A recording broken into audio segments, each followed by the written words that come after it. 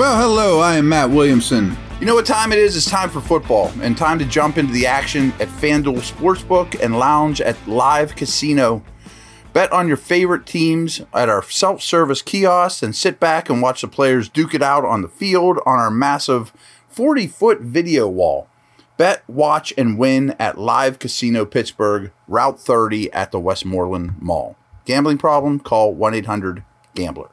This episode is brought to you by Live Casino, and this is the last podcast for me for the week and for the regular season. And I will be back, Sunday evening to record a live response. A little bit different thing this week I'm doing is, along with Stan Savran, I am hosting the Radio Steelers postgame show. So I will, as soon as that's pretty much wraps up, I will probably get the podcast to you guys as well. So I'll be doing a lot of talking about this game from pretty much the minute it ends, and we'll be pretty on top of it as usual. But as this podcast goes every week, I got some general bullet points for you. We did offense and defense yesterday, and then I have a bunch of matchups that are key matchups to me here. So let's dig in.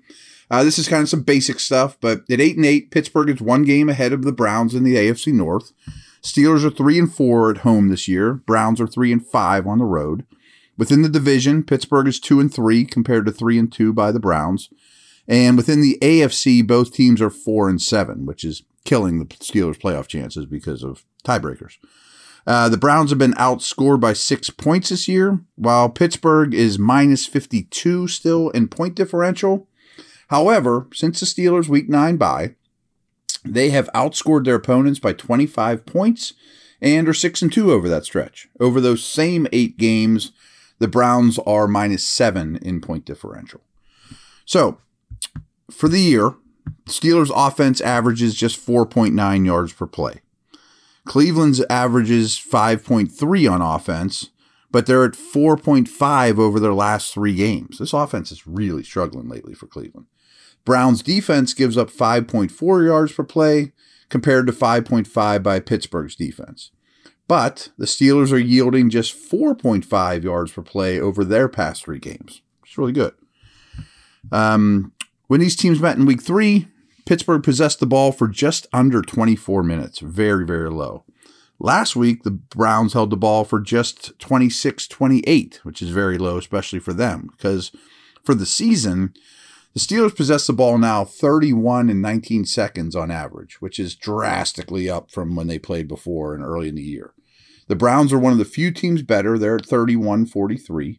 But over the last 3 games, Cleveland's possessed the ball slightly over 30 minutes, so they're like dead even, where the Steelers have possessed the ball 34-21 over the last 3 games, a huge number. Last week, I think you probably heard this one, Kenny Pickett became the first rookie quarterback in NFL history to throw a game-winning touchdown pass with less than 1 minute in the fourth quarter in back-to-back games. First time it's ever happened in history. He has led 4 game-winning drives since Week 10, Pickett has, the most of any NFL quarterback during that time. The Steelers are now +3 in turnover differential, while Cleveland has given the ball away as many times as they have caused a turnover. They're at even Steven. But the Browns' 19 takeaways is better than only 9 teams.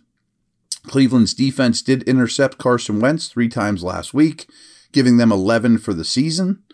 But the Steelers' 18 interceptions leads the NFL, but Pittsburgh has the league's fewest fumble recoveries. I mean, we've been saying that for weeks. They haven't recovered a fumble forever.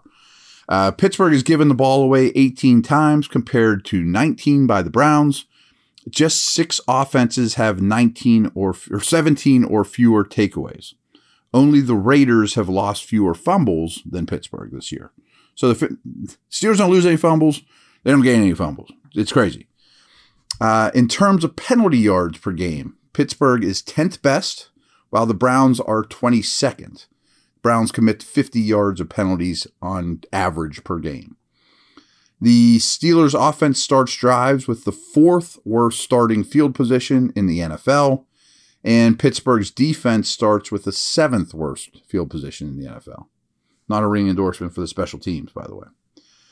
Including the 37 points the Steelers gave up to Cincinnati, Pittsburgh is allowing an average of just 16.9 points per game since their Week 9 bye. It's pretty darn good. In terms of yards per route run, Amari Cooper comes in at 2.11. Anything over 2 is spectacular. Donovan Peoples-Jones is at 1.5. Deontay Johnson's at 1.44. And George Pickens produces 1.32 yards every time he runs a route. At tight end, Pat Freiermuth is at 1.76. That's a very high number for a tight end.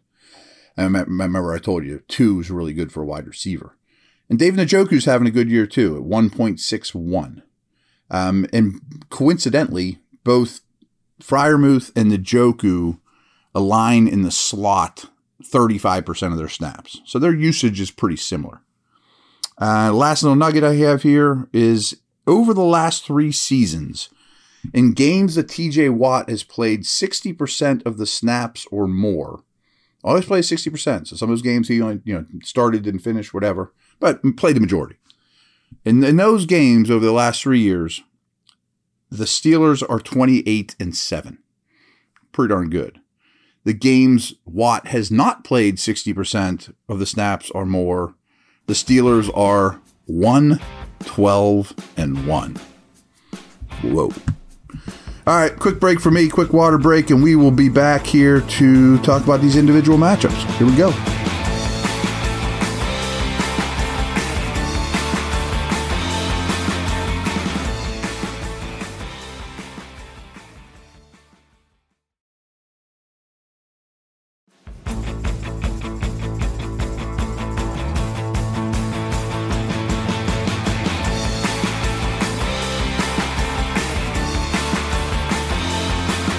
All right, let's talk about quickly when Cleveland has the ball.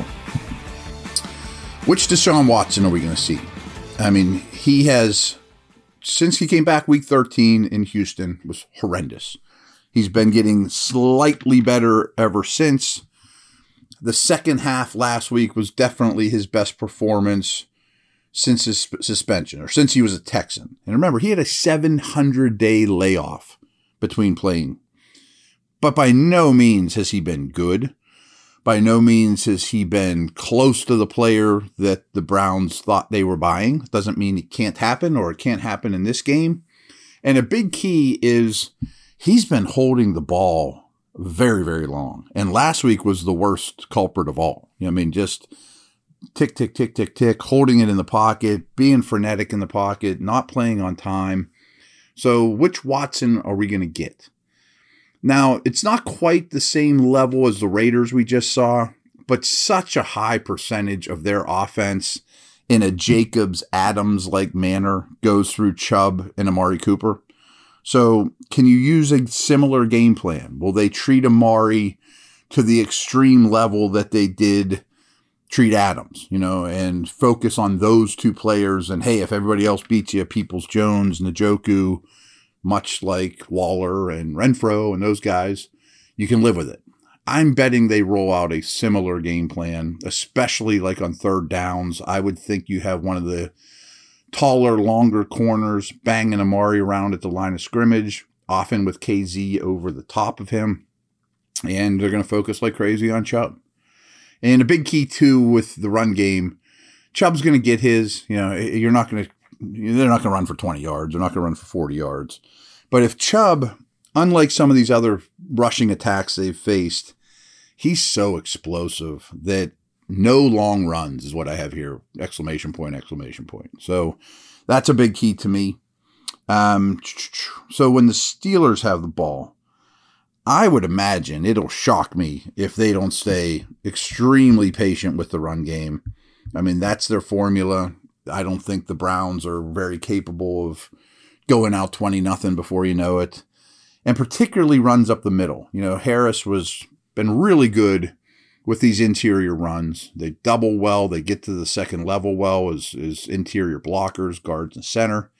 And this interior for the Browns defense is horrendous. And I very much thought when the season started that their defensive tackle room position group was one of the weakest position groups on any team in any position in the league. And that's absolutely true at the moment.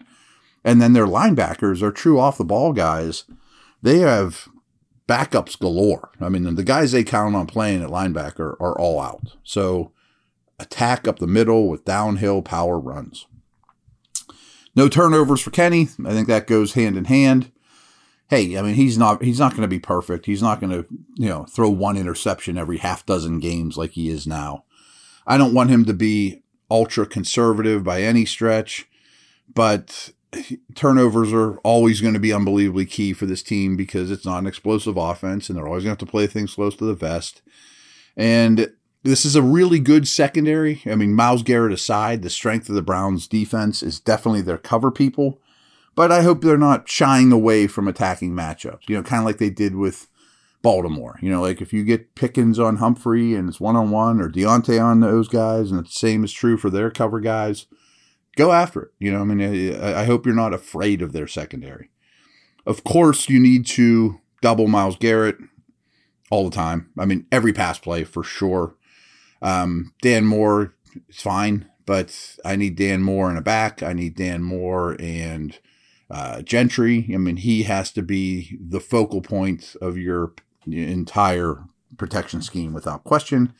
Not only because he's awesome, but because their other guys aren't. I mean, even Jadeveon Clowney is not a pure pass rusher. He's more of a run stuffer, disruptor. I mean, he's a power go-through-you guy, but he's not a bendy edge dude. My last two nuggets here are play action, ? I mean, against these backup linebackers that haven't played a lot, if you're running down their throat, please use play action. I mean, it doesn't even have to be for play action go routes. I mean, how about play action, get those linebackers to step up and get Freiermuth behind them, or, an in-breaking Pickens route. Ooh, how about that? And then lastly, special teams are going to be huge here. Kickers are going to be huge, as always. But my last little nugget here is these two kickers, Chris Boswell and Cade York, who they were all super excited about in Cleveland. They've combined to miss 16 of their 50 total field goals attempt. So both kickers have missed 8 field goals this year. So that's key. I mean, I have not lost faith in Boz, but with the kicker, the numbers don't lie, and his numbers aren't great this year. So that is a wrap. Everyone have a great weekend. We will talk Sunday night. Crazy playoff stuff going on around the league, of course. So we'll be all in tune with that. Take care.